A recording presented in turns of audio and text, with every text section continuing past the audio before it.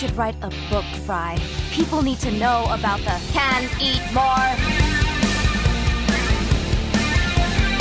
I'm getting this book on UFOs. Did you know they're real? But there's a huge government conspiracy to cover it up. Oh, that's just a paranoid fantasy. I want to be a book that you can pick me up, flip through my pages, make sure nobody drew wieners in me.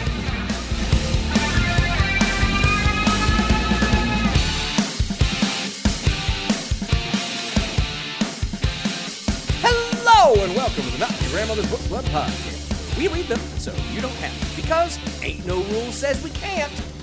My name is Kevin, and I'm joined as always by my co-host Benedict, or as he prefers to be known, the Marquis de Sade. Benedict! That was a great joke. It deserved more laughter than that. To be honest, I didn't get it, but I wanted to react in some way. Marquis de Sade. Think of the spelling, Benedict. Think of the spelling. Who's it referencing? Get it now? Sade, obviously. Get it now? But are you mispronouncing But if it? he was a smooth operator. Yeah. Okay, so Marquis de Sade, not Sade. It's pronounced Sade. Her name is pronounced Sade. Oh, I see. Okay. I don't know who that is. The That's musical problem. artist Sade. That's who Who did the that's song where I'm, Smooth Operator. That's where I'm losing it, because I know who the Marquis de Sade is, but I don't. Smooth Operator. You know the Sure. song. To be honest, I don't. That's fine. There was a point in the 90s where my Kevin, dad... there is no more appropriate thing for this podcast than that I know who the Marquis de Sade is, but not Sade. Like, that's where I lost the reference. That is literally this podcast in a nutshell. Is I me honestly being like, can't believe you don't know who Sade is. That's the thing that not a blows me clue. away the most. Yeah. Because she was a British artist. Was she? I think Good she's for still her. alive. I'm pretty sure Congrats. she's still alive. Yeah. Let's see. I'll pull up some of her top songs. Smooth Operator is the number one song. I think, to be honest, I do think I've heard that, but I couldn't. It was on like every Starbucks mix CD they ever sold, probably. Smooth Operator. There was a point in the 90s when my dad got really into a radio station in Sacramento, 94.7 KSSJ. And did Sade do the jingle for that? No, but it was Sacramento's smooth jazz station. Oh, I see. It was like Sade and like the smoother Steely Dan tracks. And who was the saxophone guy? Kenny G. It was a bunch of that kind of stuff. Okay. So we would ride to school. My dad drove us to school. Every day we'd be listening to the smooth tones of Kenny G. Smooth tones of Kenny G. And they probably played, Take Two? What is that song? Like 10 times a day. Something like that. Or Take Five. Take Five is the song I'm thinking of. But anyways, yeah, that's how I know Sade. Really disappointed you don't Congratulations. I'm sorry. But Benedict, what does the term "don't say boo to a goose" mean? Was the question you wanted me to ask you today? No, it's just because we were talking about, a little inside baseball. When we start the recording, we say 3, 2, 1, clickety boo. Right, Or because we Kevin both does. click record on our recorders at the same time. Yeah. And then we realized that this is the Halloween episode by accident, and I started saying boo in a weird voice. And then Kevin did the same thing, and then that triggered in my brain the weird thing, wouldn't say boo to a goose. And I'm not... With things like this, I'm always unsure about whether they're American expressions, so I thought I'd take the opportunity to ask if he wouldn't say boo to a goose is an American expression. And apparently it's not. It's a British expression, which makes intuitive sense when you think about it for more than a second. But basically it means somebody who, like, and this is if I'm recalling this correctly, even I haven't said it in fucking years. Somebody who like is very might like go on and on like behind someone's back, but like would never like hates confrontation. Like he wouldn't say boo to a goose. And to be honest, I wouldn't say boo to a goose because I've seen those motherfuckers' teeth. Those are dinosaurs. That is a Compsognathus with feathers. Just hearing the phrase, I would think it meant something more like, I wouldn't say no to a goose. Wouldn't kick a goose out of bed. Okay. Yeah, it's like goose is some weird British slang for like something like that. Exactly. That's the way I hear it. That's what it sounds like to me. Somehow racist. I don't know. It's like some weird form of racism that nobody else understands. understands. Colloquialism is. We all know. Deep down, they all are. Honestly, yeah. Like, not that I say any of them, obviously, anymore, but sometimes I'm like, that feels like it has racist origins now that I think about it for 2 minutes. Like, you don't want to think about colloquialisms for too long, I'd say. No, you do not. Anyways, Benedict, you probably know what it is we do here on this program. I do. Some folks who would say boo to a goose. Brave motherfuckers. That's who they are. They would fight a goose. I think that poll does the rounds on Twitter. Sorry, I'm interrupting you again. That poll does the rounds on Twitter every like 8 months or so, I'd say. That's like people that think they could beat what animals in a fight with like their bare hands. Yes. And I think and people it's like are really 5% overestimating. a lion. Yeah, shut the fuck up. But I also think people overestimate how easy it is to fight a goose. And not that I'm encouraging people to fight geese, but like 90% of people think they could beat a goose. And gooses are gooses, Benedict, gooses. Gooses be feisty. Geeses anyway, and gooses and moose, oh my. Anyway, sorry, carry on with you. But in the show we go deep to plumb the depths of right-wing thought by reviewing a chapter from work of conservative literature, and in between, taking a look at the examples of the right, doing their best to make America hate again. Start us out, Bennett. Do you have a hot take for us this week? I do, but one sec. Is this the podcast equivalent of fighting a goose? Like, not too much power behind it, and us just being like, these motherfuckers, these dumb idiots. Not much power, but we're really scared of it. But really, yeah. We wouldn't say boo to it, though. We wouldn't say boo to it. Not in person, but I will talk about it behind his back all the fucking time. Yeah, hot take. Get your vaccines. I just got mine. And if you're into that and they don't do you any harm, go get your vaccines. If you're into that. Yep. If your thing is vaccines. If your thing is vaccines, go ahead and go get one. Yeah, go get them. You know, not everyone wants one. Not everyone needs one. Everyone needs one ostensibly, but not everyone can get them. And if you have a reason not to get one, then don't. But otherwise, do. Herd immunity rocks, baby. Let's go. All right. What about you?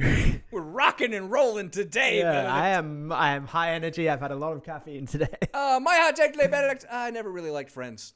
Just oh shit! But R.I.P. Matthew Perry. Yeah, I mean it's sad that he died. I'm not saying that's not sad. I just never really liked the show. It wasn't my thing. Fair. It just wasn't my jam. I came to it kind of late. I think. I think I only started watching it once it had ended.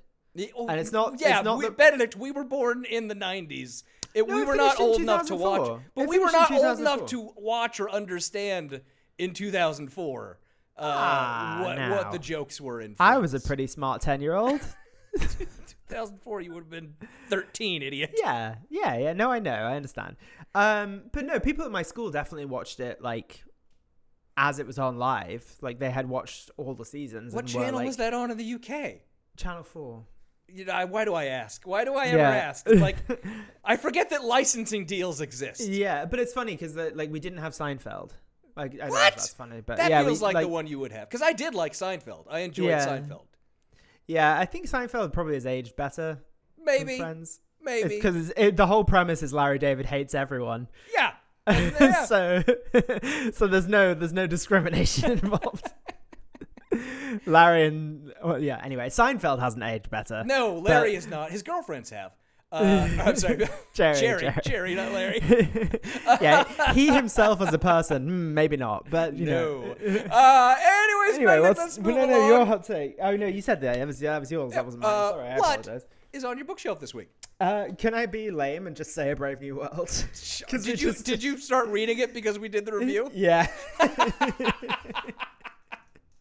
That's fine. I had read it already, but yeah, I think it gets people to go listen to the Patreon. Maybe that'll be good because I'm not going to reread it before we do the second half of that review. So you'll have more information going into that one about the book. I will have watched the full video, which you will not have done. Great. It'll be a nice, uncoordinated collision, dovetail. Yeah, it'll be good. What about you? For me, Benedict, Futurama. Just go watch Futurama. It's one of the greatest shows ever made. It is nearly a perfect television show in every regard. And I say that because I'm rewatching every episode from the beginning because I haven't seen the new season yet. And the only way my brain will let me do that is if I watch every episode and then watch the new season. It's the only way my brain will let me do it. That's a Matt Groening show as well, right? Yeah. Is he still involved with it? I believe he is, and the entire original voice cast is back. They're all back. Because the Simpsons fell off, right? Like, that's commonly agreed. Like, that's not as good as it was. Is Futurama still as good? I never really was a Simpson guy either. Futurama, Contrarian takes on this fucking podcast I haven't seen the new season, so I can't tell you if it's any good. When was the... Well, so is this like a refresher season? I don't exactly know because I haven't watched it yet. I've been holding out. I don't want to learn anything about it until Sorry, I watch it. Is this like a comeback season? It's a comeback season, okay, right? Okay. The show ended back in the 2010s, and now this is several years later. They've done another season. I'm very excited because, like I said, it is nearly a perfect show all the way through. My only problem is the fact that they've done a new extra season is that Futurama, like I said, is nearly the perfect show. It had the perfect ending. It really did. Wow, the final no episode of the original Futurama run was perfect. It was everything you wanted. And I'm a little bit worried that they're going to screw it up with the new season, but not that. Yeah, they've probably, people tend to fuck it up, so we'll see. Anyways, Benedict, moving it on to housekeeping this week. Remember to rate and review us on the iTunes. Follow us on the social medias at NYGBC Pod on Twitter and at NYGBC Ben. No updates this week, really. Nothing really. We've been busy, but, we had a nice little week off. Half week off. We still recorded the patron-only episode that week, so we didn't have a full week off. But it was nice to have a little bit of a break. We both enjoy it from time to time. But, Benedict, we have some new inductees into the Spooky World New World Order blah. Then those, of course, start off with our newest patrons, beginning with Michael Eric. Michael Eric. Michael Eric, whichever way you want me to say it, let me know and I'll make sure I say it that way. Michael Eric, you are now part of our New World Spooky World Order blah. Work harder. Next, Skull Fenestrated, you are now part of our New World Spooky World Order blah. Ben Martin, you are now part of our New World Spooky World Order blah. Thank you all so very much for becoming our patrons. We also have some other inductees into the Spooky World New World Order blah. Starting off with Star Shark, a longtime patron who remembered the name of the movie that Ted Cruz stole the Pray to Castro for Candy story from, which is titled If Footmen Tire You, What Will Horses Do? Is the name of that Christian propaganda movie that Ted stole the story from in our patron-only last week. So I will make Benedict watch it at some point. Cool. Star Shark, you are now part of our New World Spooky World Order. Oh, now you're just saying it normal. Great. Yeah. Fine. I'll do it. Because you're mad I'm going to make you watch that movie. Yeah. Sorry, Star Shark. And finishing it off this week, we have Megalodon Pterodactyl. Pterodactyl, I should say. Pterodactyl. You are now part of our New World Spooky World Order blah. Thank you all. And that's for telling Kevin that his volumes are messed up. I'll fix it eventually. Thank you all won't. so very much for becoming our patrons. If you would like to, or for joining, whatever. Blah. If you would like to join the Spooky World New World Order, blah, you can tweet or post about the show on social media, recommend it as and send me a screenshot or tag us in it. Leave us a 5-star review wherever you can and drop me a screenshot to let me know. Make a donation to a worthwhile charity, become a patron, or just get my attention with something good. And with all that out of the way, Wait, one sec. Our Spotify review average is tanking, so please go give us a review on Spotify. Fucking Spotify. It's also still 4.5. It's fine, but please go actually do it because people are giving us 1 star. I don't know. Because I need validation. You know that's the only reason I keep doing this fucking show. I do. Anyways, Benedict, let's start off with our Josh Hawley clip of the week. Oh, fun. Okay, this comes from his Senate YouTube page, which... Okay. Like most senators, Congress people have, but it's always very weird to me because they use it to upload their best clips, what they think are their best clips. They don't use it for bullet points? No, not like our girl Lauren. No, not all of them are that creative and fantastic. Has she done a bullet point since she wanked that guy off in a theater? I haven't checked in a while. I really... Yeah. Thank you for reminding me that happened. That's something I really needed to be reminded of in my life because we don't have enough moments of true joy. And let's see. I want to see if there's any. I just pulled up her page. I want to see if there's even a response to what happened with that. When was that? That was a month or two ago. Something like that. Yeah, it was a month ago. Let's see. No. Did she just put the video up? If she put up the surveillance footage, that would have been great. No, it's just basic bullshit. But they all do these SEO titles for these videos. Oh yeah, for sure. Which make it has a feel like they're not coming from their official YouTube channel, which is weird. Oh, so it's like Josh Hawley destroys woke moralists or something? Yeah, well, because it's in the third person, even though they posted it. That's what makes it weird to me. Yeah. Because it reads for this one, Hawley, Biden will use force of law against those who challenge the ruling elite. And it has 100,000 views, by the way, which is scary. But anyways, let's watch this pile of shit. Joining me now is Missouri Senator and member of the Senate Judiciary Committee, Josh Hawley. Senator, this sets us on a precipice for, I think, a very, very dangerous period in our society and our electoral processes. At this point, the Fulton DA... If this video was from January 5th, 2021, that would have been much more appropriate. has indicated that they will seek higher bonds against any of these defendants who are convicted. And, of course, processing would include mugshots. What does that tell you here? Oh, no. Democracy's on the wane. Mugshots. So this is from about 2 months ago. It's about the Fulton County, Georgia charges against Trump and many of his lawyers and et cetera for all the bullshit that they did, which, of course, several of them have now pled guilty to, which is fantastic. Cop to. Well, what this tells me is that this is the latest effort to keep the ruling party in power, Laura. That's what this is about. This is indictment like what, number 200? I mean, who knows? There may be more indictments to come, and what's clear about this... We could only hope there's more indictments to come. We really could only hope. But this is strange to me because Hawley is a lawyer. And it's just weird. The pretending to not get how any of this works, to not understand anything about these cases, because I say this a lot about the people we talk about. Many of them, they might have knowledge, but they're not intelligent. They're dum-dums. Hawley certainly knows. He certainly knows the reality of all of this. So it's all performative. It's all bullshit. It's very transparent. And that just annoys the hell out of me for some reason. This is an effort by the ruling party, the Democrat Party, across states and the federal government to make sure that anybody who criticizes them gets indicted. And it's not just Trump, although they're focused on Trump. It's also Catholic. Sorry, just pause it. Okay. All right. Joe Biden is a fucking Catholic, first of all. That's not what I was going to say, though. It's interesting that he still refers to the Democrats as the ruling party, and I understand that they have the presidency, but the Republicans hold the fucking House, so it's it's by no means a trifecta. Well, the executive branch contains within it the prosecutorial branch, the attorney general. You could make that argument.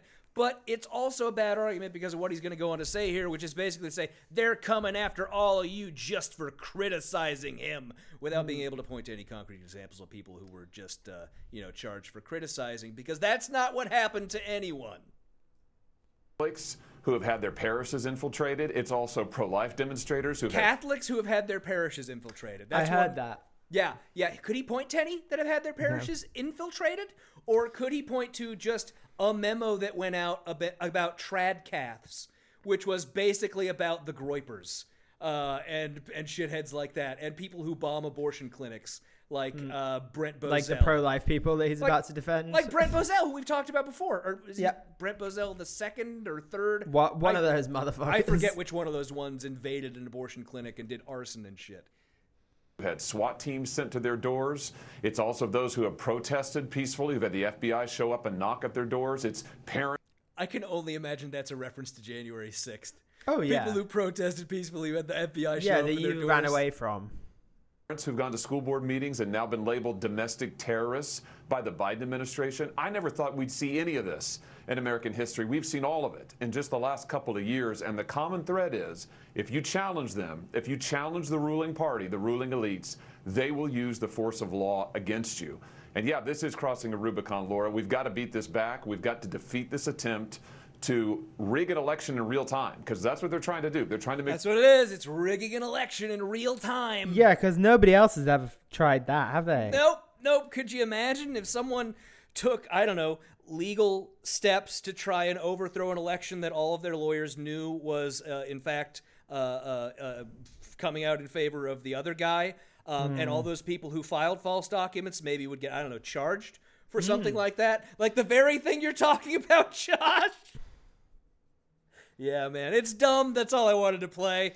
Oh, cool. Yeah, he's an idiot. That's fine. He's No, we knew that. I knew that from reading the chapter this week, but that's okay. Benedict! That brings us to our review, once again, of Manhood.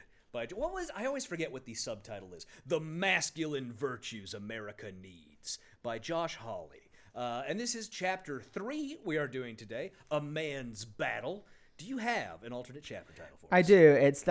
I have like crossed out versions. It's like A Man's Battle. No, A Man's Struggle. No, My Struggle. My Struggle. God damn it, you stole mine! You stole mine!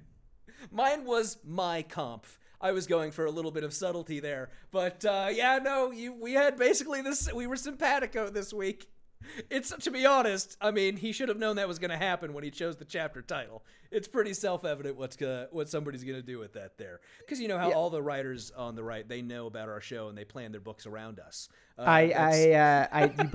You broke up for a minute there, so I didn't. Well, we have you got my joke though, because you were staring at me with the blankest of faces, and I was like, did he not get the joke?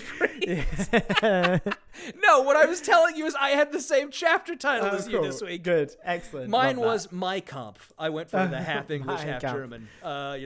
Can't go full German, but yeah. No. Anyways, Benedict, you'll hear it when the episode comes out. Cool. The chapter begins today, quote, "When I was 14 years old, I began attending a Catholic high school about an hour away from the small town where my family lived. This was a seismic shift in my life. I suppose going to high school is often a major episode in one way or another, but the change seemed especially momentous to me." No shit, dude. Yeah, high school's different. High school's different. I think, did we say, he went to an all-boys school, I think. That's where he went, yeah. Well, it's a Catholic school, right? So they tend to they're not all boys. There was... in Sacramento, there was a Catholic high school called Christian Brothers, which was a co-ed school. And then there was another one. It's like the worst Blues Brothers tribute band I've ever heard. There was another one called Jesuit, which was the all-boys high school. So there were both. I don't know if his town had both, but there are co-ed Catholic high schools. He continues.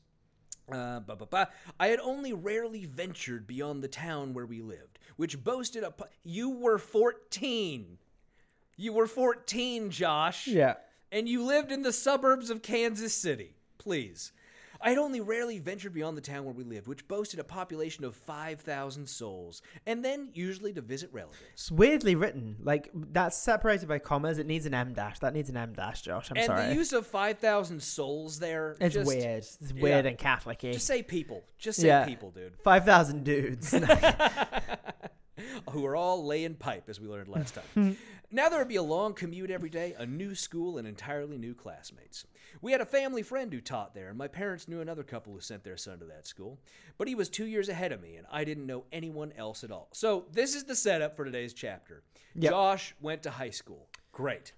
And it's very relatable dude, Josh Hawley. Went to high school like the rest of us. Pausing here to insert the content warning about suicide that is coming up, because Josh very horribly and crassly uses the suicide of a friend in his book today. For no real reason. No reason at all. No reason at all. It's got nothing to do with what he's talking about. Was completely unnecessary. Did not need to be included, but he used it to relate the bullshit he is talking about to himself.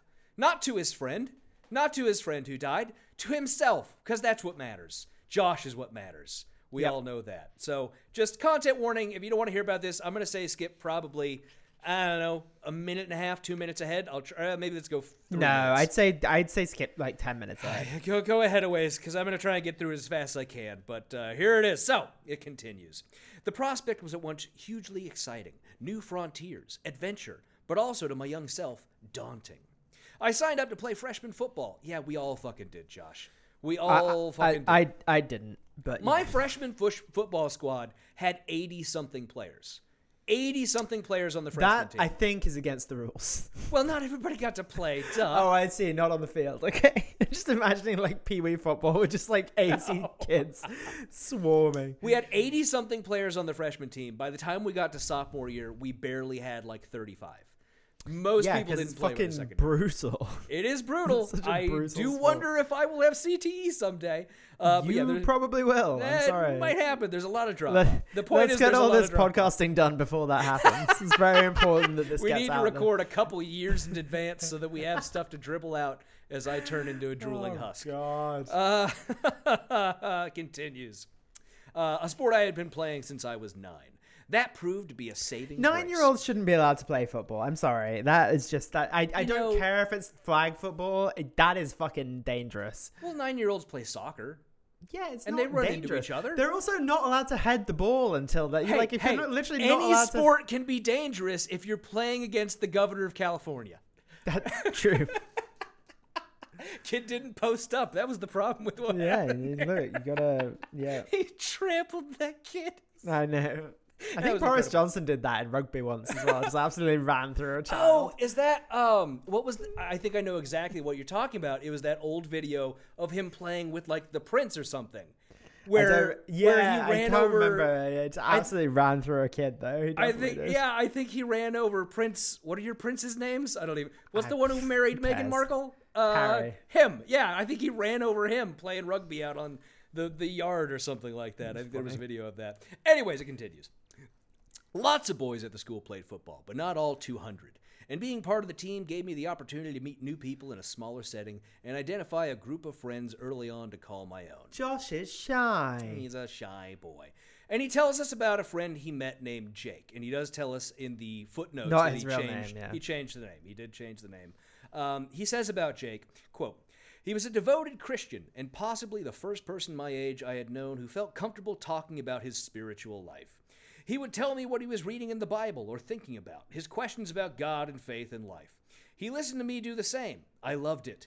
I spent a goodly amount of time at his house." Is it just me that noticed that this is written as like a wannabe Federalist Paper style thing? There's something going on There's there. some like founding father, because it was like, the prospect was at once hugely exciting, new frontiers, adventure, but also Yes. to my young self daunting. I spent a goodly amount of Okay, time with the when lads. it is like, read in your accent, Yeah, I it sounds know. so much more founding father-ish. it's like Benjamin Franklin fucking writing. Yeah, it's weird. He's intentionally choosing weird words to use. I spent a goodly amount of time at his house, where I was treated like another son to the young family. Yes, it's just so strange. Yeah. But they played college together for 4 years. Blah blah blah. They were friends. They hung out with each other. Did all. It sorts of also reads like a meet cute. Like It is. In another world, it could be the beginning to another Fault in Our Stars book. Yeah. Could be something like that. Ooh, okay, yep. Yeah. Was that a bad reference because one of those people dies? Yeah, that was why I oohed. I thought that was cancer, though, in that book. It I've was, never but it's still I've never bad. seen the book or the movie. I don't know. I've never seen the That's book. why it was relevant. One of these characters dies. No, I know, We've already understand. told the audience that's going to happen. It was a relevant joke. It just hit me Okay. in a way that your jokes normally don't. That's just because you don't think I'm funny. That's true. That's not true. I do think you're funny. I've sweated with laughter on this podcast before. He continues. When we went off to college, we stayed in regular touch and visited each other in the summers and for birthdays. Jake wanted to be a doctor like his father, which suited him. He was quite possibly the gentlest man I knew, despite his towering size and ferocity on the football field. He loved people and cared for them. He was an attentive listener. He majored in biology and kidded me endlessly about my choice to study history. Not a serious subject, he said. Not rigorous. Not the way Josh did it. Certainly not the way Josh did it. Fucking Stanford, nothing rigorous there. Disgusting. Then something I've began. completely inherited all of your American college beefs because I don't care. Apart from, like, you're the only person that has college You beef. have an honorary UC Berkeley degree I bestowed upon you. Charmed. Thank you. Honorary, yes. Did I give you the campus tour? I don't remember if I gave You you the did, yeah, campus yeah. tour. Okay, yeah. He continues. Then something began to go wrong our senior years. I first noticed it in the summer before senior year started, before we headed back to our respective campuses. This is senior year of college, by the way. College, yeah. He's not being Yeah. very clear. I had invited Jake to a family get-together of mine in Arkansas, a hiking trip, and toward the end of the weekend, he said to me cryptically, "I don't know if this med school thing is going to work out." I was surprised. I knew medical school had long been his aim, and he was a good student. Sharp, intellectually curious, and a hard worker. But I didn't pursue it. I wish I had. And I'm not going to read the part where Josh learns about his friend's death and all of that. It is plainly just gross that Josh is including this for the purposes that he's including it. Because I will jump forward to where Josh starts talking about why this matters. Just also say that is the best representation of how you think about how time passes on this podcast, because you were like, skip forward 1.5 minutes and then spent 7 minutes talking about the fucking thing. I have no idea how long a minute is. That's my Which problem. is why we do an hour and 20-minute episodes when we start doing it. Exactly. Yeah. My time is much more expansive than everyone else's. You were literally traveling at the speed of light, going fast. But here's how Josh spins this to be relevant to this book and this chapter. He says, quote, "His death was shattering in many ways, and among the things it destroyed in my life was any illusion that all is well with the world or with me." And I do have to say, for people who know people who die of suicide, it is perfectly valid to experience your own emotions in relation to that. Perfectly valid. We all do. Everybody grieves differently also. But Josh uses this to next say, quote, "The world is not as it should be, nor am I, nor is any man. There is darkness in the world that resists what is good and strains to destroy it. There is darkness within us. This is a reality each man must face. This is his battleground." Continuing. But the thing is with this is like the implication there, which he doesn't say, is that, what's his name? Jake? Yeah, Jake. Jake failed in some way. Jake lost it. Like the implication is Jake wasn't strong enough to beat the demons. Yeah. And that fucking sucks.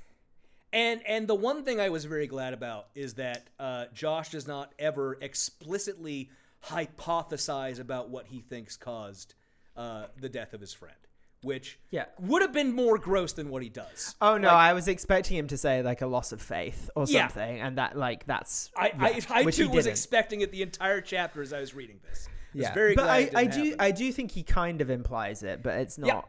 Yeah, that is the implication. It's an implication, which is gross. He continues on immediately after what I just read. Well, sorry. I know we're not talking about the specific moment, but there is a moment just before that where he says, "I don't want you to lose whatever respect for me you have left." As like one of the last things he said to him. Yeah, and then he starts talking about Epicurean culture and hedonism and stuff and how that causes us to lose sight of things and blah, blah, blah. So to me, there's an implicit link there of like maybe, but I don't want to speculate. So no, I think that's the link that Josh is trying to draw. I just didn't want to read any of those couple of paragraphs because that's fair. Hit me as extra gross. But Josh continues immediately after what I read last. "Our modern Epicurean culture has trouble facing it being the darkness. It wants to insist that human nature is inherently good and that evil, if there is any such thing, is a product of corrupt social systems. I do not believe that evil is a thing that exists. I believe it's a descriptor. It's an adjective. It is not a noun. It is not an entity that exists within the world." Well, also, I mean, the other thing is that Josh thinks evil comes from God. Like, I'm not clear on where Josh thinks good and evil come from. God created everything, so everything comes from God. And we're going to get into... Oh God, he's so weird this week. The Bible stuff this week is more coherent. It is easier to follow from point A to point B. It's easier to follow, but it's still incredibly word salady. Like, and whacked out and just pulling shit out of thin air. It's actually, I enjoyed it a little bit more this week. So we'll get into that and it ties back to what you just said. But he continues. It is the product of corrupt social systems. It's the fault of the patriarchy or systemic racism or capitalism or the like. By the same token, Epicurean liberals flee from trial and pain. They have nothing useful to say about these things other than avoid them. The Epicurean idea of character formation comes down to this: ignore your vices, pursue pleasure, and prioritize happiness, and be a generically nice person who won't stand in the way of anyone else pursuing self-gratification. That is what he wrote immediately after talking about the death of his friend. To which, as you say, there's no point in that story. This chapter was instructive to me in that it kind of does away with any assumptions you might make that Hawley is in any way libertarian, because he spends a lot of time being like, no, people shouldn't be able to do whatever they want as long as it doesn't hurt And other he people. argues that Rousseau is part of the root of all of our evil, Benedict. I mean, you certainly could argue that. Rousseau sucks, but for different reasons. Hey, you wrote The Social Contract, man. I know, I understand. He was also quite reactionary. He was actually quite a dick, that is Yeah. true. We'll get to it when we get to it. But he continues on, quote, "One of the reasons the Bible is so out of favor with the left is that it takes a very different view. The Bible has much to say about evil and much more to say about a man's duty to confront it, in himself above all. Man's mission to subdue the earth's chaos and bring forth its potential means confronting the evil the chaos conceals, and that begins with himself. The battle with evil is the proving ground of the man's character. Genesis is direct about this." Really, Josh? No. Really? You just spent a whole chapter forcing us to squint at it so that we could see it. It's far from direct. And none of his citations to Genesis this week are going to be much more clear than that was. I guarantee it. And that brings us to the first subsection of the chapter this week, which is titled, "The Duty to Guard." To guard. He says, quote, "God assigned Adam 2 tasks when he brought him to Eden. The first was to work the garden. The second was to keep it, as in to guard." That's by no means clear, by the way.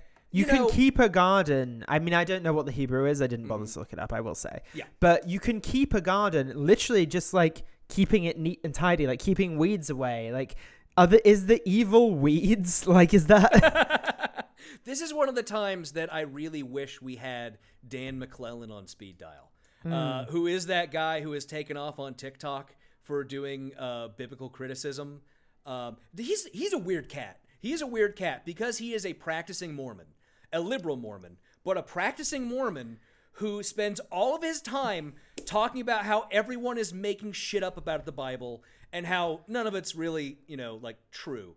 It's so weird to me that he does that. And also it is contradictory a lot of the time. Yeah, and because his slogan is what, data over dogma is what he says. I like that. It's weird to me that he is a guy who is a practicing Mormon and is one of the most honest people about the realities of the Bible and what its words mean, right? He's a guy who reads the ancient languages it was written in and all that stuff. And he always talks about the etymologies of words and everything. I really do wish we had him on speed dial because this chapter would be perfect for him. Because his citation there for that line about keeping is just to some guy named, what's this guy's name? G.K. Beale is this guy's name. Who just wrote a book called The Temple and the Church's Mission. That's it. And it says that the Hebrew word samar, meaning most basically to guard or watch over. That's where he gets that. Because this is a problem with people who try to interpret the Bible. 99% of them are trying to interpret the English version of the Bible, and more specifically, probably one of the many different translations that have come or that have been adapted from all other translations, like the King James Version, which themselves were changed for political reasons.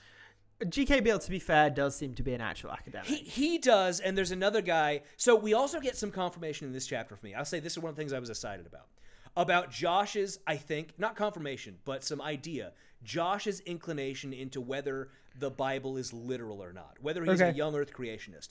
And that's because one of the next people he cites is a guy named John H. Walton. And the book in particular that he cites is called The Lost World of Adam and Eve, Genesis 2-3, and the Human Origins Debate. And I didn't find that book, but I did pull him up on, his Amazon, the Amazon description of that book, and also his Wikipedia page. That was as deep as I was going to go into this guy. But generally, his whole thing is, a lot of us Christians take the Bible literally, and science kind of proves us wrong. Yeah. So maybe it's not literal. It seems to be this guy's general idea. He's I think the dichotomy he sets forth is functional reading versus a material reading, which is basically his way of saying it's not literal, guys. It's come on, it's God said these things to tell us stuff. That's what he means by it. And also Ken Ham doesn't like the guy. It's a metaphor. Ken Ham really doesn't like John Walton, so that's part of why I know he's also not a younger. Part of the reason to like him. Yeah, if you need any. But so he continues. Josh does.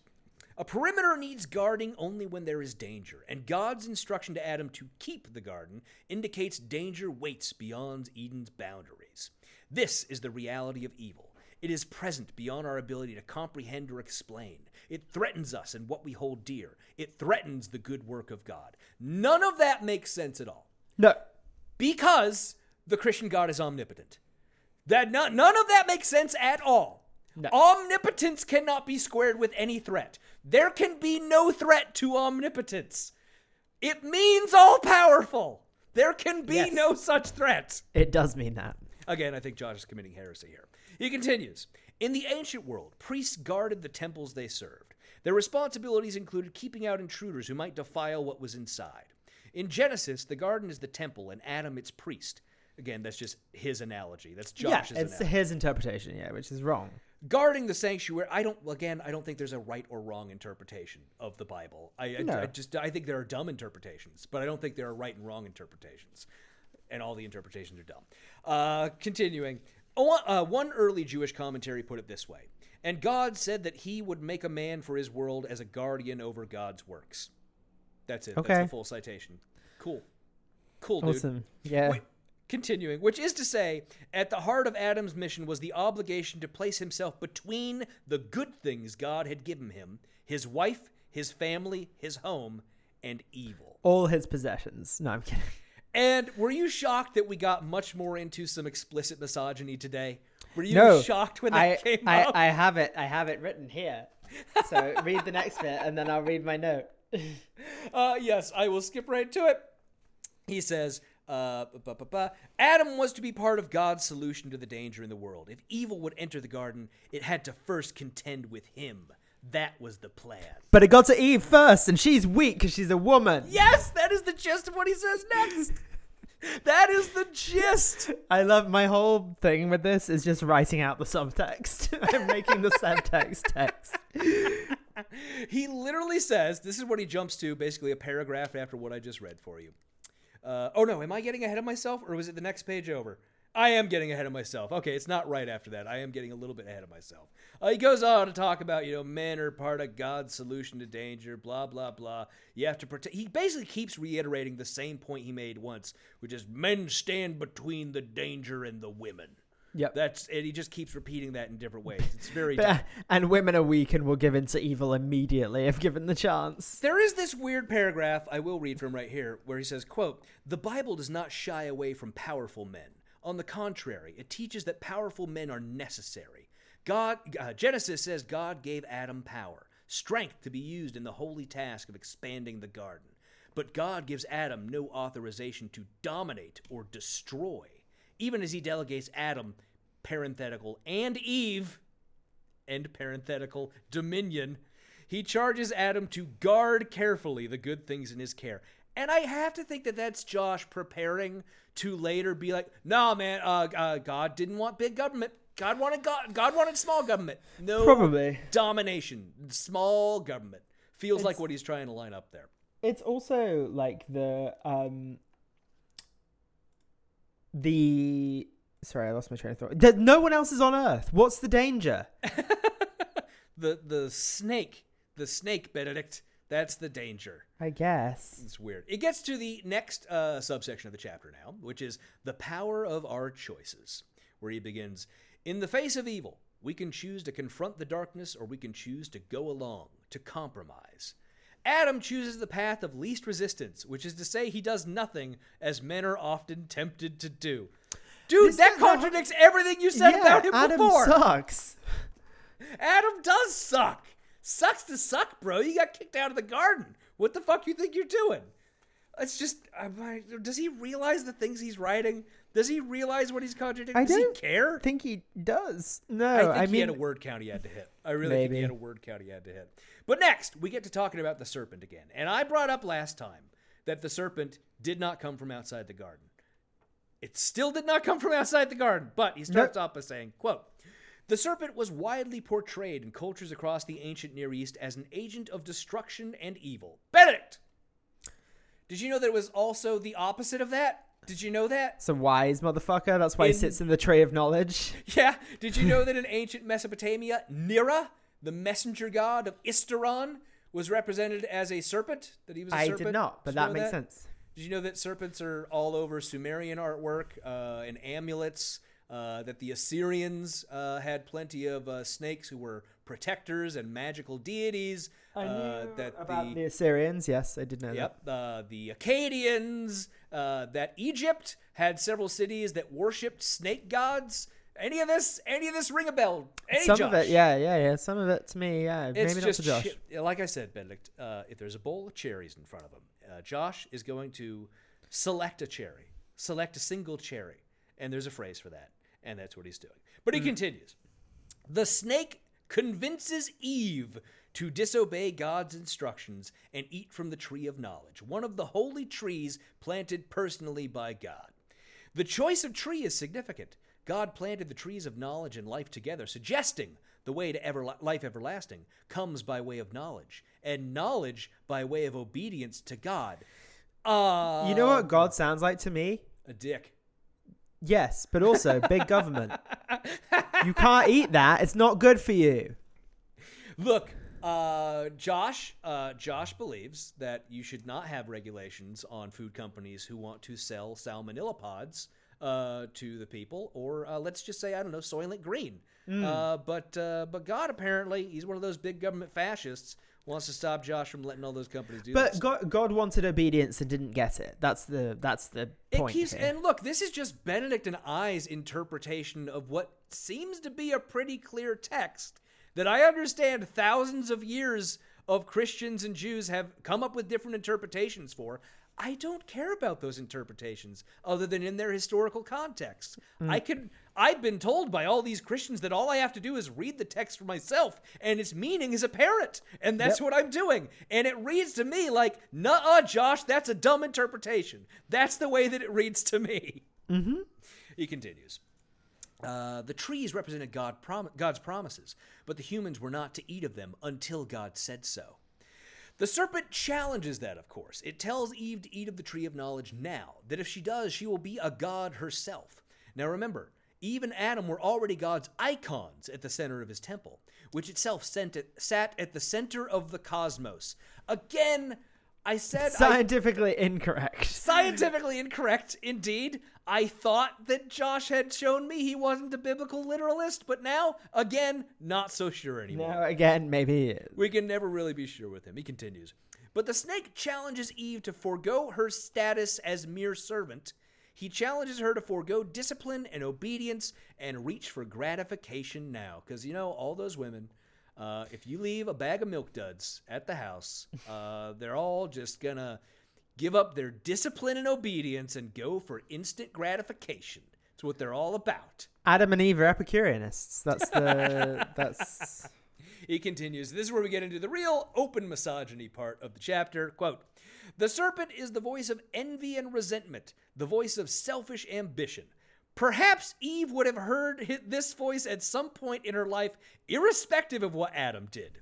Perhaps she would have had her reckoning with evil no matter what, but that is not the impression Genesis leaves.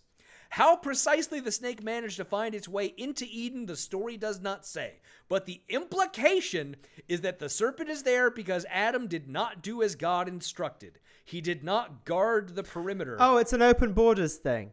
Oh my God, I didn't even realize that when I read it the first time. I didn't even realize that. These Mexican snakes. That is what he's their talking best about there, snakes. isn't Yeah, it? it for That is what he's sure talking is. about. That is. I didn't. I just as you read it, that hit me, and that is for sure what it is. Oh God, that's so. It's also misogyny, but it's also the border thing. You are correct because it ends with his negligence exposed his wife to darkness. And when exposed to darkness, she's only a woman. What's she supposed to do? Only a one. Yeah, exactly. Women gonna go for those milk duds Or apples, I guess. Apple duds, caramel covered apples. Something. There's something there. Something. Come up Yeah. with your own joke. Yeah, so this is explicitly misogyny in this portion. It's not even, I don't know how you have an interpretation of this that isn't. Because it is very much, women can't help themselves. There has to be a man. They will give in to temptation. Men are the only thing that can stop women from temptation. And it's only because Adam failed that Eve went and ate the apple. If you think Yep. about it, that's really all. And again, I go back to the thing I said. He implies there that the serpent came from outside the Bible. Benedict, Outside once the again, garden. I fact-checked with the Bible, which, as I read last time, says, in total, about the source of the snake, the serpent, quote, "Now the serpent was more crafty than any of the wild animals the Lord God had made." End quote. That is the entirety of the story about the snake. The snake was created by God. God brought all the animals to Adam and Eve for them to name them. I can tell you how the snake got into the garden. Even in the story, I think I know how the snake got into the garden. God did. As to God quote did. Drake.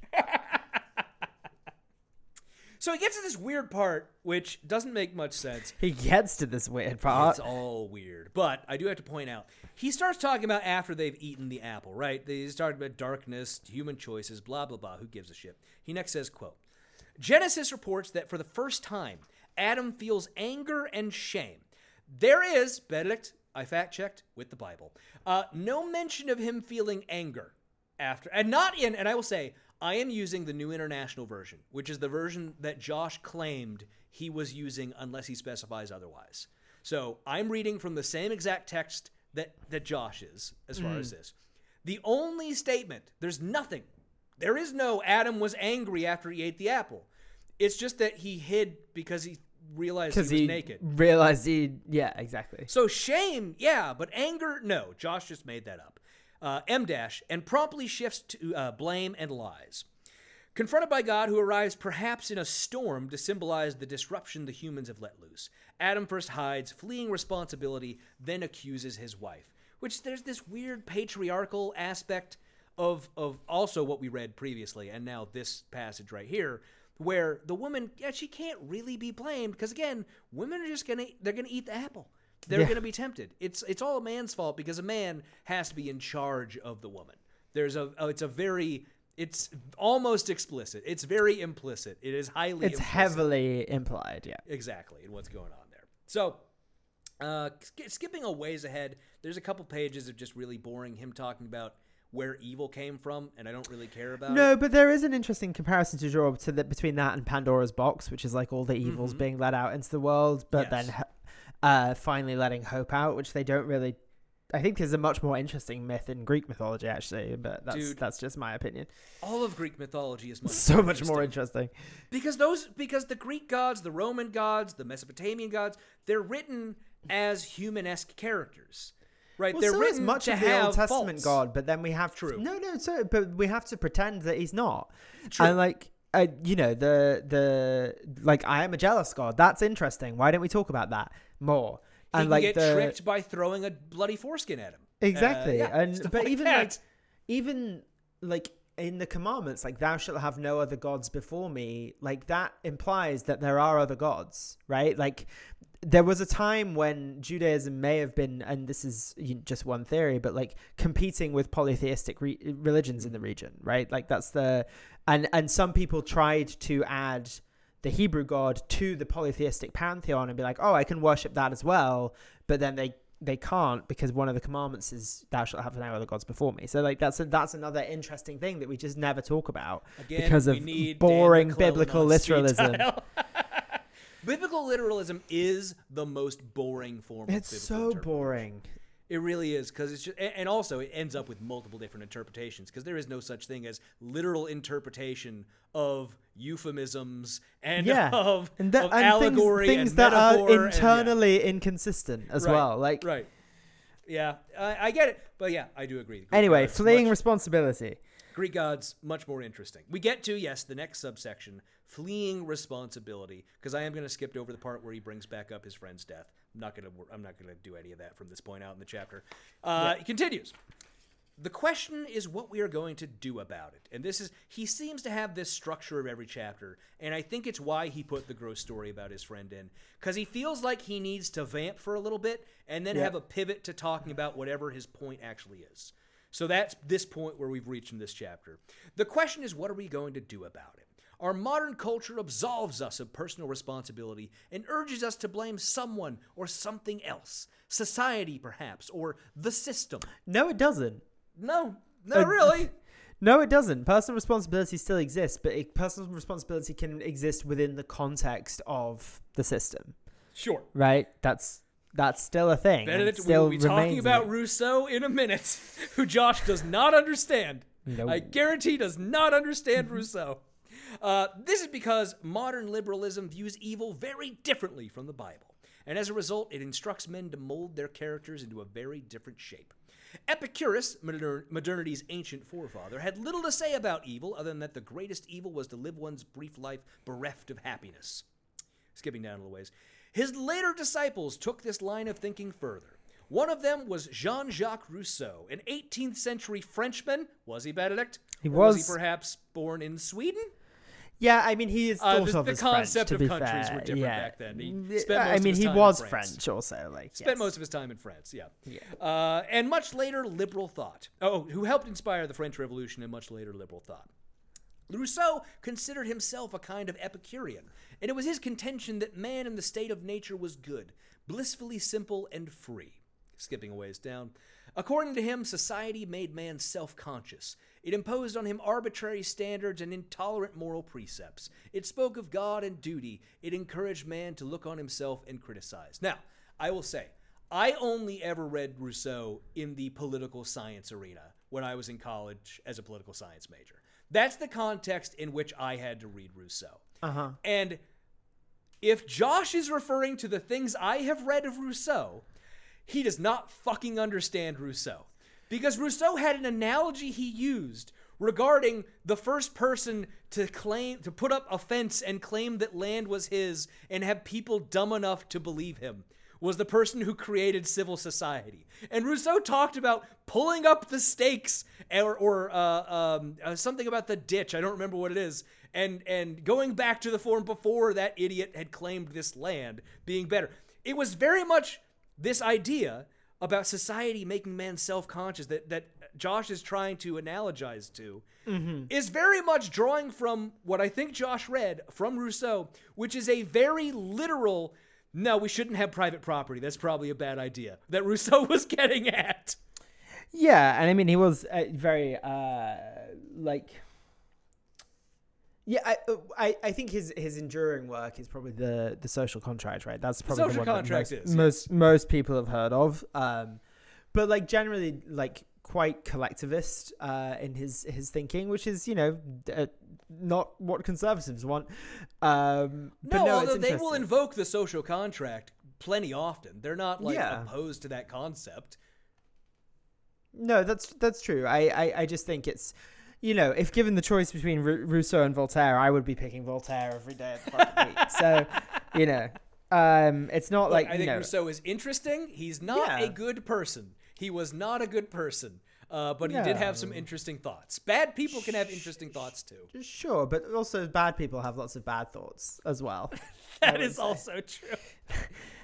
Josh continues talking about Rousseau. Also, he just hates the French Revolution, I would say. It's a shot at the French Revolution. Remember when we started off doing our book reviews, I was surprised every time we ran into the right hating the French Revolution. Because I was always of the inclination that, no, it was a revolution against a king. That's a good thing. Kings are bad. They would like to have a king. kings. Honestly, they think I wouldn't be surprised if half of the conservatives would like say yes to a king at this point. I think I've made the joke before that, look, they don't want a king. They just want a, king. That's what they want. It's still a king. And his name is Trump. Yeah. Yeah. But he continues talking about Rousseau. You have no doubt heard this line of reasoning before. The worst sin is the sin of intolerance, we are frequently told. This has nothing to do with what he talked about with Rousseau before. There's nothing to do. I have no idea how he drew this through line from society made man self-conscious to so much for Rousseau. the tolerant left. Yeah, so much for the tolerant left. It's been a while since I heard that. He continues, the worst thing you can be is judgmental. Rousseau argued society was at fault. The worst thing you could be is a gossip, a messy bitch. Sip, The gossip. Love me some Maneskin. The worst thing you'd be is judgmental. Rousseau argued society was at fault. Society made man judgmental, and this caused man pain. It divided him against itself. It gave him a sense of duty and moral obligation that was at war with his desires. This inner conflict in turn produced misery, and miserable men did miserable things. Evil, Rousseau said, sprang from a divided soul. And this, again, is, I think Josh doesn't actually know what Rousseau had to say. Well, because even if he does, that's better than, God made us bad sometimes. That's much more interesting. Let's talk about that. It is. It's okay. Basically, anything is more interesting than God said we're bad because we ate a fruit. And I know we joked about apple, and I know that pomegranate is traditionally, it's thought to be a pomegranate because that's actually a fruit that was around that region. Yeah. So it's more likely to be a reference to a pomegranate than it would be to an apple. But, we get it. We get it, man. It's whatever. But the social contract deals with the idea of, the general will of the people. Josh here is trying to claim that Rousseau is like an anarchist, when he very much was not an anarchist. No. I mean, he thought that countries should be smaller. They should be on, the size of city-states. Yeah, and again, he's, generally, will of the people. The people should decide. He's more, a direct democracy kind of guy. Yeah, he was a direct democracy kind of guy. But, yeah, it just is apparent to me that Josh, he's just cherry-picking again. It's just, he did, some Control-F searches in, a combined Rousseau document to try and find some quotes that would put whatever he really needed down on the page. Really seems to be what he did here. Yep. He continues, what was needed, Rousseau said, was a kind of rehabilitation. The solution was to liberate man from the moral shackles society had forged for him by getting him back in touch with himself. And how violently opposed is everyone on the right to someone just understanding themselves? Yeah. It's such a weird thing to be so opposed to me. Well, he's we should look inside us to find God, not ourselves. Who do we think we are? You don't need to listen to yourself. You need to listen to the voices. Okay? Yeah. He continues, skipping down a little ways. And that brings us to the Epicurean's prescriptions for personal character. Rousseau's counsel was, ignore the dictates of society and the moralizing voice in your head that society spawned, that's in parenthetical, and choose your own values. Only you can decide what you truly want, what is best for you. So find your true passions and serve them, whatever anyone else says. Express yourself. Create your own identity. Discover your own truth. And I love to imagine Rousseau being a 2013 Instagram poster, of just girly things. Find your own truth. Live, laugh, love. But with a guillotine in the background. Yeah. The path to personal wholeness is personal fulfillment. To be happy, to become authentic, you must become the author of your own self. That was Rousseau's program. Again, you have not read Rousseau. Rousseau also, by the way, didn't even make it to the French Revolution.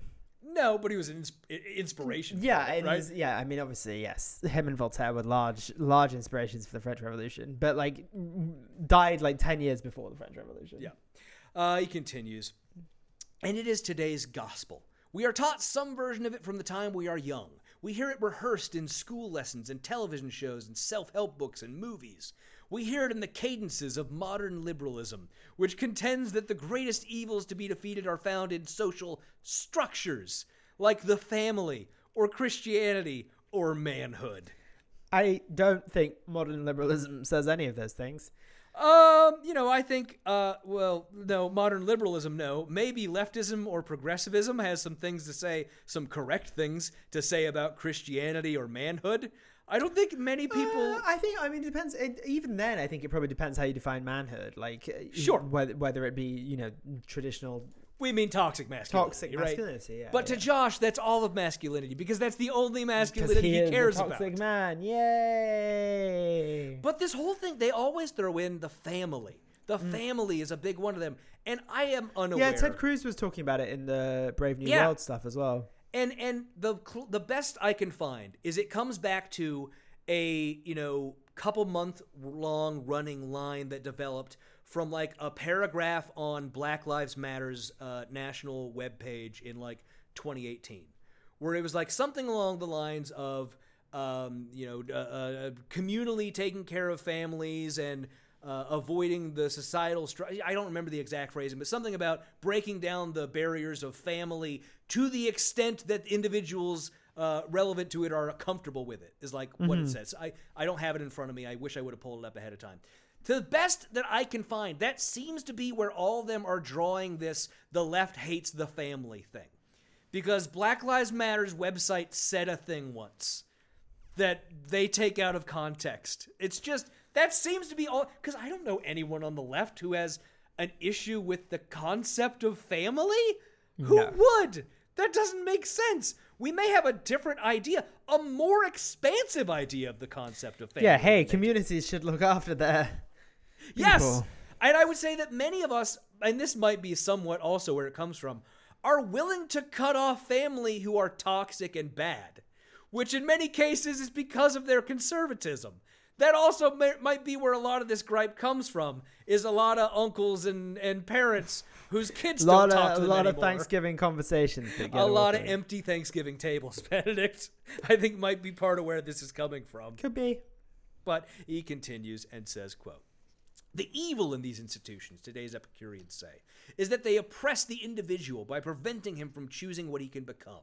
If you want less pain and suffering in the world, the argument goes, liberate individuals. Let them throw off the bonds of family obligations. Let them repudiate gender roles. Let them flout religious ordinances regarding the sanctity of life or holy matrimony." And that can only be one of two things. The matrimony one, right? Only can be two things. We know sanctity of life is abortion. Holy matrimony, because he doesn't care about executions. There's no sanctity then. Holy matrimony must be either gay marriage or it must be that divorce is legal. It has to be one of those two things. And he doesn't give us the clarity. Look, you're being like overly kind. Maybe it's interracial marriage. You know, the thought didn't spring to my mind because maybe I give Josh too much of the benefit of the doubt. No, I think you're right. I think it's gay marriage. I'm pretty sure. But he goes, oh, God. You know, that brings me to our next episode, just so people are aware, is going to be on the new Speaker of the House. The fact that we have a straight-up Christian nationalist as the new Speaker of the House of Representatives, who none of us knew fucking shit about until the day he was elected to that position. None of us had fucking heard of him. Yeah. Even his constituents, including many of his colleagues, I would say, in the House. Yes! And the fact that he is such an open Christian nationalist, Christian fascist, I was just like, we have to do an episode on this guy. Okay. We have to do an episode. That's going to be the next Lunatic Fringe episode, is we're going to talk about him, because there's a lot of reporting coming out on him, and I want to sort of compile a lot of it for people. And I've been doing my own looking into him and a lot of his old YouTube videos and things. So there'll be some content. We'll be talking about the guy. But yeah, not psyched about the situation, Benedict. I am not exactly psyched. But he continues. Oh, yeah, he's just shitting on Rousseau here. He just brings up the fact that Rousseau had like 5 kids and had them all put in orphanages, which is shitty. It's shitty. It is, but also at the same time, Adam raised a murderer. So which is worse? As far as we know, none of Rousseau's children did any murders. Wow, they were probably involved in the French Revolution. Let's not get ahead of ourselves. As far as we know, Rousseau's children might have done some murders. But also, like, he gives just a straight up lie for why Rousseau did it, right? He blames it on this Epicureanism and all this stuff that, again, he hasn't given us any evidence that Rousseau gave a shit about Epicurus. He's just sort of drawn vague connections between the two. I can't find anyone who says that Epicurus is one of Rousseau's inspirations. I did a couple of Google searches looking. There might be some out there, but like none of the big sources say that was one of Rousseau's major influences. But that's what Josh says is the reason. But Rousseau did it because they were all with his mistress, and it really wasn't accepted at the time for those kids to be around. So it's like, well, they get to go off to orphanages. And apparently he wrote later in like a personal diary that he thought they would get good educations through the orphanages. Maybe true. He really cared about education. None of it matters other than to point out that Josh just made some shit up because he doesn't like Rousseau. That's all I wanted to point out about that part. And that brings us to the final section of today's chapter, Benedict, From Self to Sacrifice, which begins, quote, "The Bible takes a different view. Faced with evil and pains, the answer is not to set yourself free, but to give yourself up, sacrificially, to make yourself expendable. In theaters this Sunday with Sylvester Stallone and Notably not Steven Seagal, because everybody hates him. Did you see the dumb advertising campaign they did for that? Where the second E was a 3. So it just like the Expendables 3. Sure. Exthreendables. But it didn't read right because the E, it points the wrong way. It just didn't look right. It was fucked up. Didn't make any sense. This seems like it's bothering you more than it should. It did bother me. But anyways, he continues. God made Adam a guardian and charged him to watch the perimeter. Blah, blah, blah. We've heard all this before. He was to devote his life to those he was responsible for, wife and family, blah, blah, blah. Where Epicurean liberalism urges self-creation as the path away from pain, the Bible urges different qualities of character, self-renunciation and sacrifice. The Bible says meaning is found and the soul is formed in confronting the darkness and setting oneself against it, standing between other people and evil. Does this explain why there is evil in the world to begin with? Of course not. No. Do you want to try and explain that at all, Josh? You going to try and give us any explanation for that? I don't think he is. Skipping down a little bit, and this, I have to bring it in for you. This is for you, Benedict. For this very reason, many societies press boys through rites of suffering as a gateway to full manhood. Which implies that Josh thinks that's a good thing. Beat the children until they become men. Does seem to be what he's implying should happen there. Yep. So that the boy will learn that to become a man is to become self-sacrificial, to be willing to give one's life for others. This was true of the Romans. For them, a male was transformed into a man by the willful expenditure of energy. More specifically, by the willful voluntary expenditure of his life. To quote the Roman poet Virgil, who did you know that the Romans had a word for virtue? Did you know that? I did, yeah. And okay. Machiavelli had it as virtu. Oh, did the Spanish have a word for it too? Also virtu. It's actually virtud. It's got a D on the end. The Roman poet Virgil, a true man, scorns the light of life and holds that honor you are aiming at as cheaply bought if all its price is life. Cool, man. I'm not really sure what that means. Neither am I. I was hoping you would. A couple of times. Well, okay. Virgil, famous propagandist. Yes. Literally rewrote the Trojan War story to make it a Roman founding myth. Exactly. Yes. Exactly. For the fucking emperor. Yep. All notably pre-Roman conversion to Christianity. Can we also say a better read than the Iliad or the Odyssey, though? Like a better read. Better to read. More skillfully written, yes. Definitely. But that's because there were oral traditions. Yeah. Yes. You know. See, you're riling me for no reason. Yeah, so I mean, you know, having read both in the original Latin, Virgil. Can you say that with a smugger grin on your face, please? Absolutely not. I need a screen recording of the face you made when you said that. I have. No, I mean, that is meaningless to me. Like, scorns the light of life and holds that honor you are aiming at as cheaply bought if all its price is life. I'd actually be curious to know where that comes from. He says it comes from the Aeneid. Yeah, he says it comes from the Aeneid. 9.205-06. I wonder who's talking. Know. Can you vamp while I look up who? I can vamp. Yeah, I can definitely vamp. Because this you know, we're at the very last pages of the chapter. Like, literally the next thing I'm going to read is that part where I read the final paragraph or two of the chapter. And we get to this point and I'm like, what has Josh said? What was the point of this chapter? And I think it really was just, it could have been a single paragraph. It all could have been a single fucking paragraph. None of it required the story about his friend, which is just gross. Its inclusion by the time we get to the end here is especially gross. Because he doesn't even try to bring it back to his friend. He doesn't even try to bring it back in any way, because all the things he has said up to this point about men and what they're supposed to do would lead you to believe that his friend had failed, as Benedict said earlier.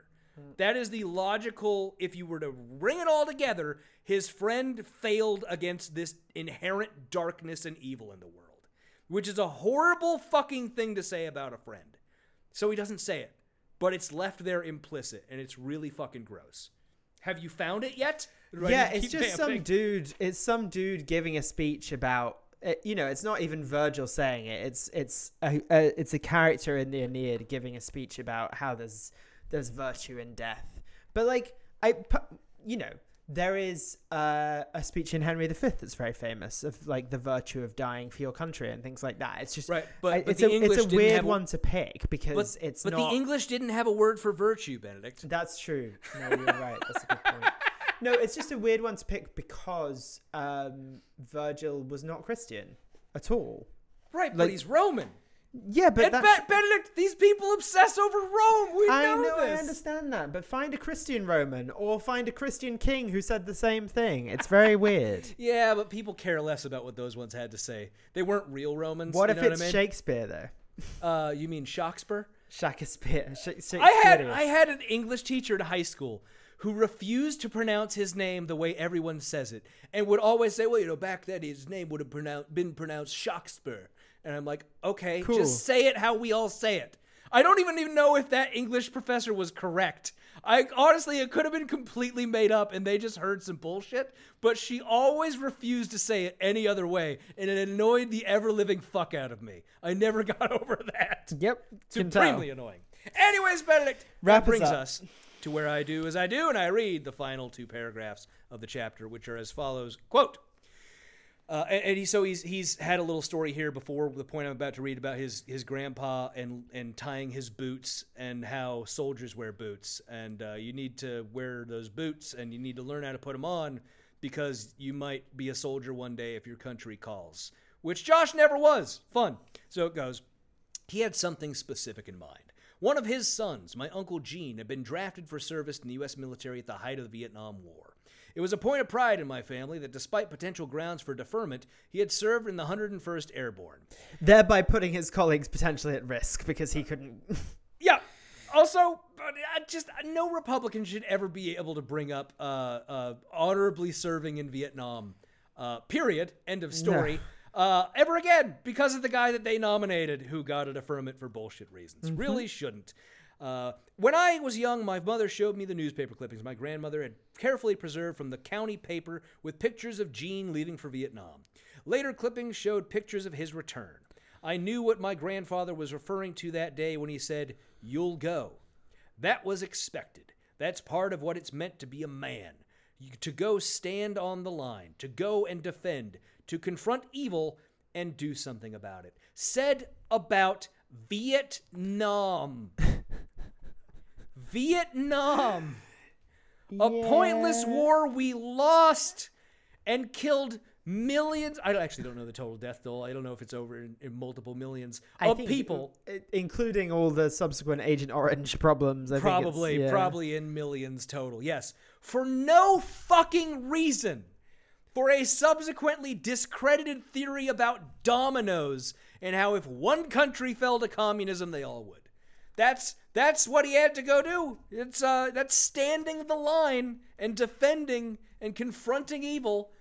A country whose leader had tried to reach out to the United States previously, but we didn't answer, so they had to go over to Communist China and Soviet Russia for assistance because we refused to help them in their struggle for freedom from their fucking French oppressors. It all comes back to the French, as always.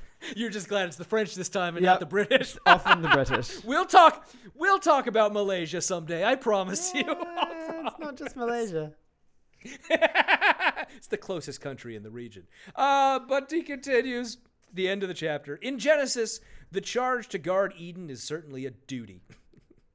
Duty. But it is also an invitation to forge the kind of character that can be a solution to evil. We will have better families, better churches and places of work, a better nation, when we have men with character like that. That's the kind of character that can unlock the promise of the world. End of chapter 3. Was I right that was a much more, I don't want to say more cohesive, it made more sense as you went through the chapter. It had more of a narrative structure to it, yes. Yes, it had less bullshit filler. I feel like I understand the way we structured our episode based on it, which is definitely an improvement over that second chapter we did. Yep. Men are supposed to guard. What have we gotten so far, right? For chapter 1 was an overview of the entire book. Chapter 2, build temples. Chapter 3, Guard the temples. Guard the temples. I'm gonna have to keep a running list of what we get from this, because that's all. It could all be summed up in a paragraph at the end. Really, there's not much of substance to it. Oh, but good. Thank you all for listening. We hope you enjoyed the show. Remember, if you just can't get enough of us, you can go over to patreon.com/NYGBC for just $1 an episode for patron-only episode, shout-outs on the show. Why do I forget the third one that I always tell? And more. Early releases of our episodes and more. As always, we have to give a shout-out to our wonderful and amazing patrons. Sam Walsh, Right-Wing Cruelty Isn't a Bug, It's a Feature. Dan L., Jamie Fritz, Teach Peace. Dr. Milminian Ledlem Swin Wamley. I think I got it right that time.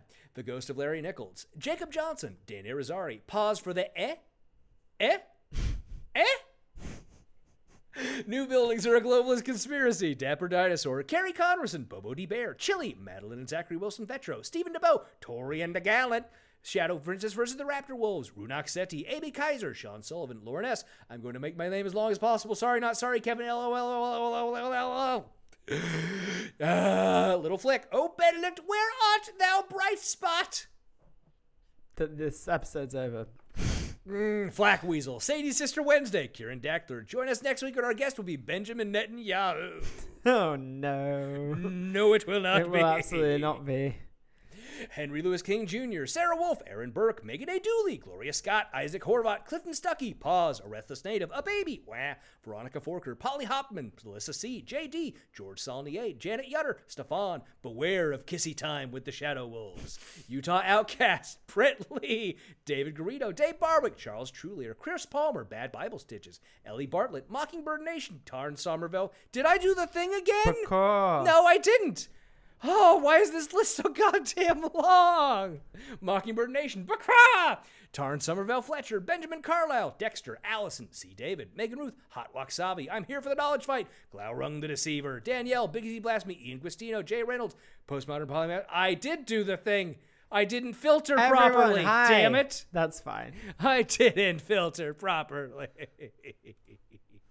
You gotta finish it now.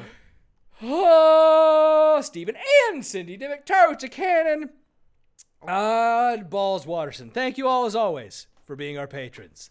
That's it for this week's show. Till next time, guard those temples, baby. Goodbye. Goodbye.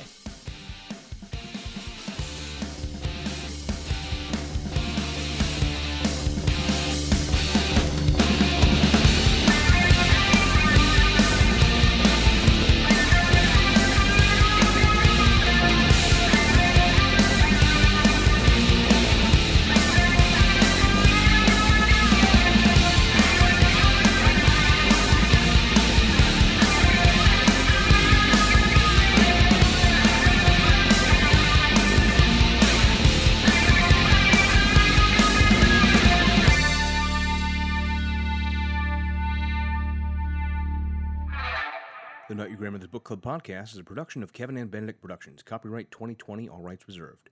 Music for this podcast is by Silverman Sound Studios. Find out more at silvermansound.com.